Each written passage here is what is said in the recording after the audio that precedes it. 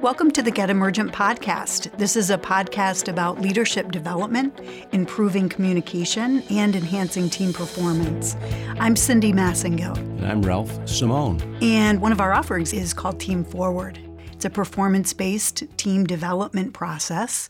And we're going to be doing a series of podcasts around some of the elements that are included in that training offering. Absolutely. And we're excited about this. It's a 6-month process that gets a team from formation to high performance. And we're going to cover some of the highlights of the topics that get covered during that process.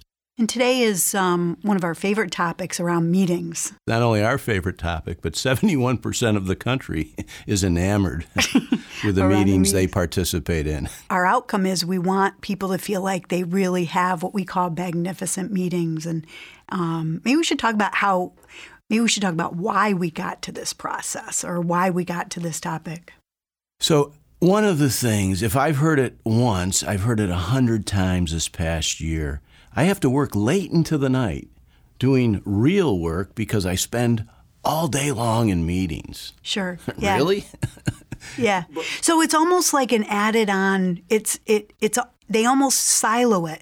Meetings and the work I do aren't interconnected. It's like one on top of the other. Exactly. Yeah. So why aren't we doing real work in meetings? And why is being in a meeting like being in a penalty box? I mean, it just seems like something is really sideways here. So we're trying to add more to the cup, right? The cup is already full. And on top of that, we have 5 meetings that we have to do. I'll tell you, the one thing I've noticed about meetings is sometimes it's unclear even why we're meeting.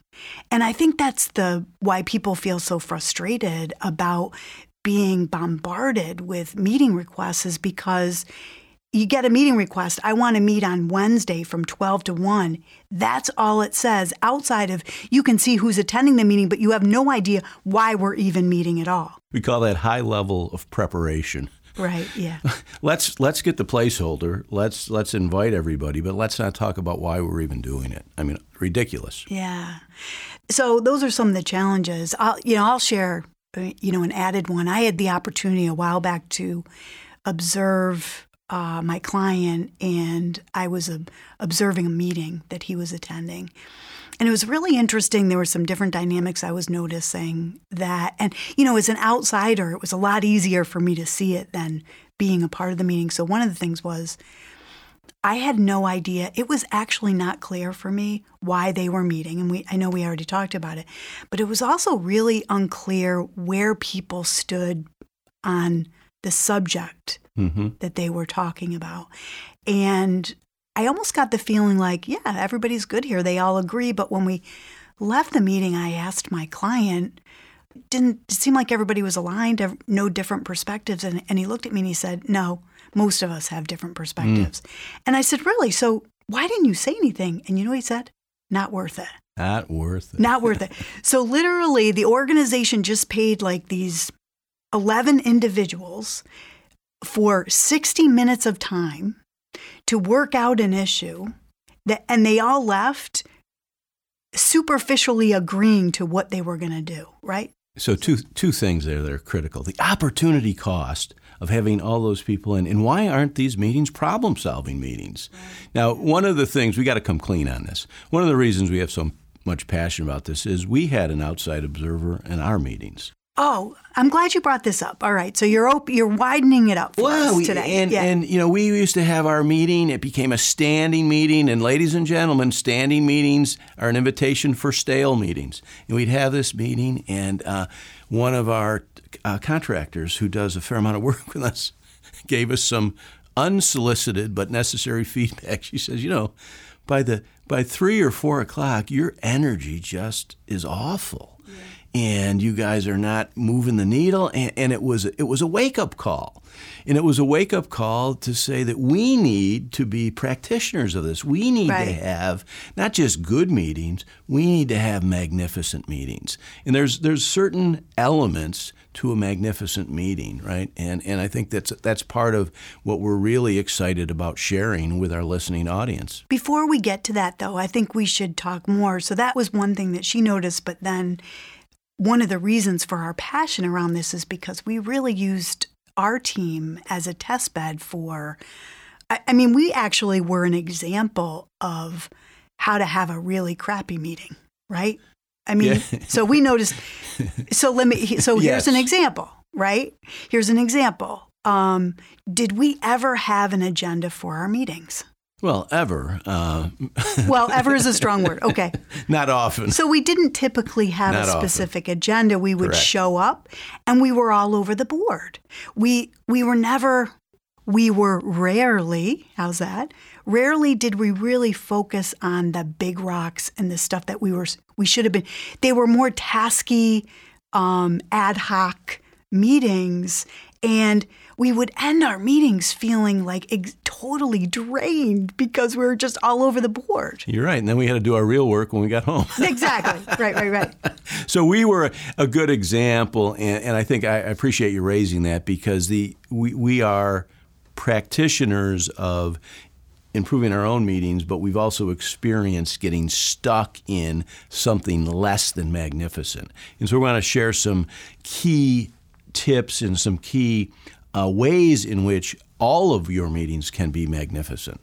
Well, one way that they are not magnificent is by having repetitive conversations. So that was another one of our challenges is we'd commit to something, we agree to something, and then we'd have the same conversation 2 weeks later. It's Bill Murray in Groundhog's Day. Right. We're over and over again. And I think one of the things, this is where you've got to have a good process, a good operational ground rule on how do you deal with open issues.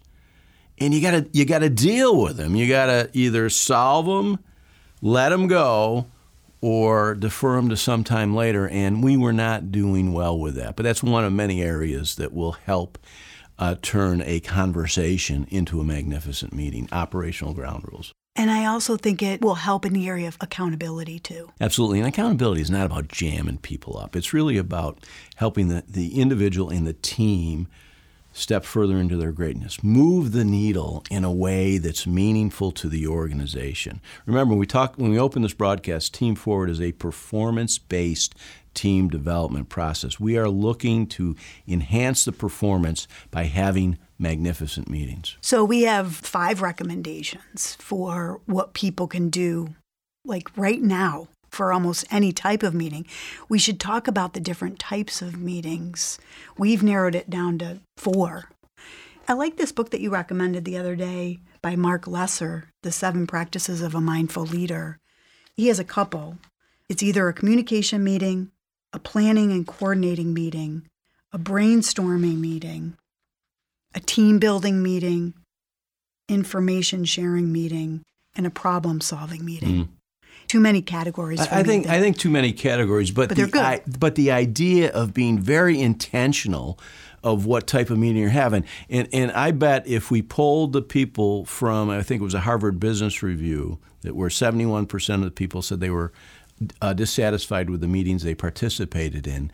Most of them are not intentional about the type of meeting. And my guess is that many of them seem to be information meetings, blah, blah, blah, blah, blah, with no necessary problem solving or action taken afterwards. Focusing on real issues that are interrupting our performance. Absolutely. We've narrowed down the meetings into 4 types: creative, team, one-on-one, and informational. And so when you talk about those, would you say a little more when we talk about creative, what do we mean? So creative, those are the meetings where we're getting together, we're sharing feedback, not necessarily a person's performance feedback. We're talking about feedback on a project, either pre, during, or post, maybe an after-action review, right? It's creative, meaning there's an issue. We're working with a client. We have a problem. Bring all the key stakeholders to the table. It's creative in some format, right? Or we're designing, for us, we're designing a new program. So it's creative in some way. So problem solving would fit under the mantle of creative. And you think about it, rule of thumb, if you're in a creative or problem solving meeting, then 2/3 of that meeting ought to be focused on solving the problem. Right. And it's a good metric as opposed to, updates. Updates can be handled in other ways. Well, that's the informational meeting. Absolutely. A lot of CEOs are doing these like State of the Union type meetings on a more regular basis with bigger groups of people, depending on the size of the organization, sometimes the whole organization. But, a lot of times the senior leadership team will go to different parts of an organization to just share information, make sure people are all on the same page. It's a process by which you can deliver consistent information to multiple groups of people. And that is definitely information sharing. That's definitely, those are about alignment, to make sure everybody's aware, they have clarity, and they have an opportunity to speak up if they desire, right? Yeah, but those shouldn't be the bulk of the meetings, informational. Informational have their place. It's a way of sharing key information around strategy and performance, but they should not be the bulk of meetings. You said that, you said that the other day. You said that a lot of times we have too many informational meetings and they're not defined as, the work isn't getting done because we don't define them up front what type of meeting it is. Third type, team meeting.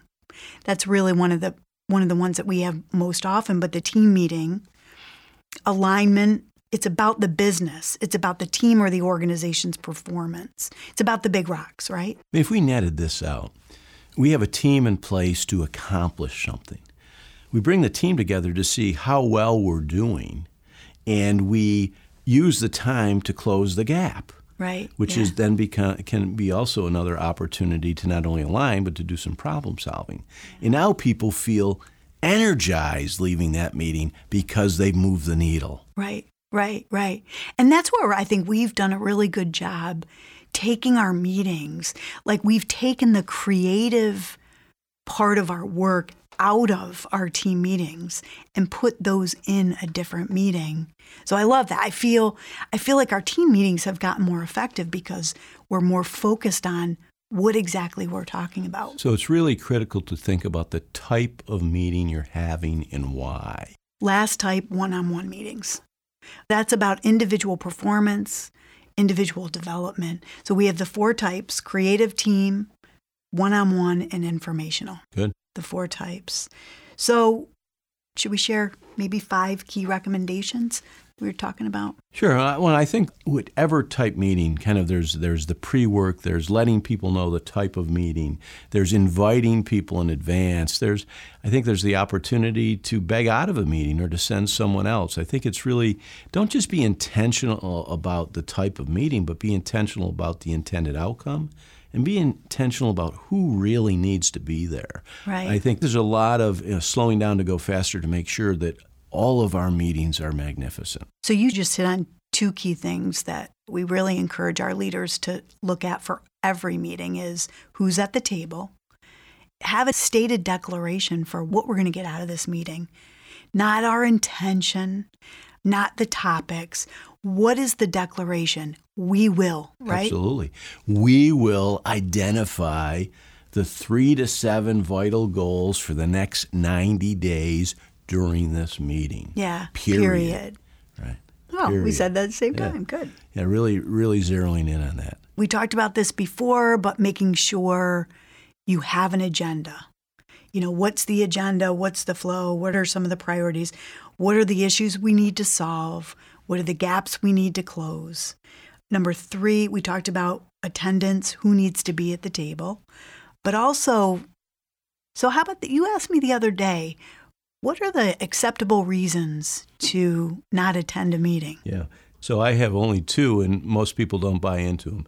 But vacation or death. Mm-hmm. We have too many. If the meeting is important enough for the business, if it's positioned, then you need to be there. And there's too many excuses. We're waiting for people. Oh, well, something came up. And I think you've got to have fewer reasons why, if this meeting is important, why you don't need to be there. Well, I think Outlook promotes people not committing. It has a tentative. Oh, tentatively, I'll be there. I invited you to this meeting. It's yes or no. Yeah, make a decision. Right? Yeah. Make a decision. We have 2 more things around magnificent meetings. One is engagement. Mm-hmm. No auditing. If you're sitting at the table, you're not coming to the meeting to audit. You're coming to participate. And engagement really speaks to both the leader as well as the participant. And it speaks to this creating a safe environment for people to engage. But you can't hide behind your personality type. You need to, if you were invited, your voice needs to be heard. Yeah. And we need to have the mechanism and the tools and the process to enable everybody to be heard in the meeting. You know, one of the challenges with that is that people don't speak up in a meeting because they don't feel it's safe to speak up at a meeting. We're going to be talking about that actually in another podcast. Absolutely. Around psychological safety. Well, and sometimes it's they don't feel safe for lots of reasons, but we need to be mindful of that. You know, the mindful leader says pay attention to why people might not be participating. Yeah. The other area that I think there's rarely enough time is finishing strong. And I've seen a lot of literature, most of which I don't agree with, that says take 5 minutes to wrap up your meeting. Not enough time. Right. Particularly if the meeting had a lot of participants. And so I say take 15 minutes. 15-minute offer. To finish strong. And don't have a meeting butt it up against that because you're going to hurry to get to the next place. But really talk about what did we decide, the old who will do what by when, but be really, really clear what's left unopened, who's got that. When are we going to meet again? Is it necessary to meet again? But really finish strong, including get a read on how well was this time spent for you. Yeah. And get a candid discussion. And if it wasn't good, what would have made it better? Right. Not you'll get back to me. What would have made it better right now, real time, right? So that we can learn from that to move it to the next time we meet on the same subject. So what we're saying for magnificent meetings is, number one, identify the type of meeting we're having. Be super clear on that. Don't make every meeting an informational meeting. If you do, I think you're going to have a lot of grumbling. Yeah. 5 things around magnificent meetings. Have a declaration for what we're going to get out of the meeting. Have an agenda. Share it ahead of time. Let people start thinking before. Make sure it's around issues, goals, closing gaps. Attendance. We say death and vacation is the only reason not to make a meeting. That might be a little extreme. I'm sure it is for a lot of places, but I like it as a starting point. But I think have a ground rule about what qualifies to not attend a meeting, just so everybody's on the same page. And right? communicate it. Like sometimes people just don't show up, or maybe even have a conversation, a dialogue about, is it okay I miss because this has changed in my day? Right. Yeah. 4, engagement. There's no auditing. If you're at a meeting, there's no position for auditing there. And then last, end strong. Have an off-ramp, 15 minutes, go over commitments, takeaways, get some feedback for the quality of the meeting and how we can improve it. I mean, you want a good indicator of how magnificent your meetings are? The people are leaving those meetings with pep in their step. Yeah. I think I challenge all of our leaders to go cold turkey for a week. Don't go to any meeting. And then see how that might weed out some meetings that aren't really necessary for you to attend. I think you got to be bold with the experimentation. I think you got to be bold. Yeah. This was a great conversation. I hope all our leaders feel as good as we do we've really turned a corner with how effective our meetings are. We're feeling really good. There's always room for improvement, but we're feeling really good. And we will improve, but we'll improve by focusing on these elements of magnificent meetings. And Magnificent Meetings is really just one of the many components of our Team Forward offering. If you'd like more information, go to our website at getemergent.com and stay with us. Upcoming episodes, we're going to be talking a lot more about the things that are important to team performance.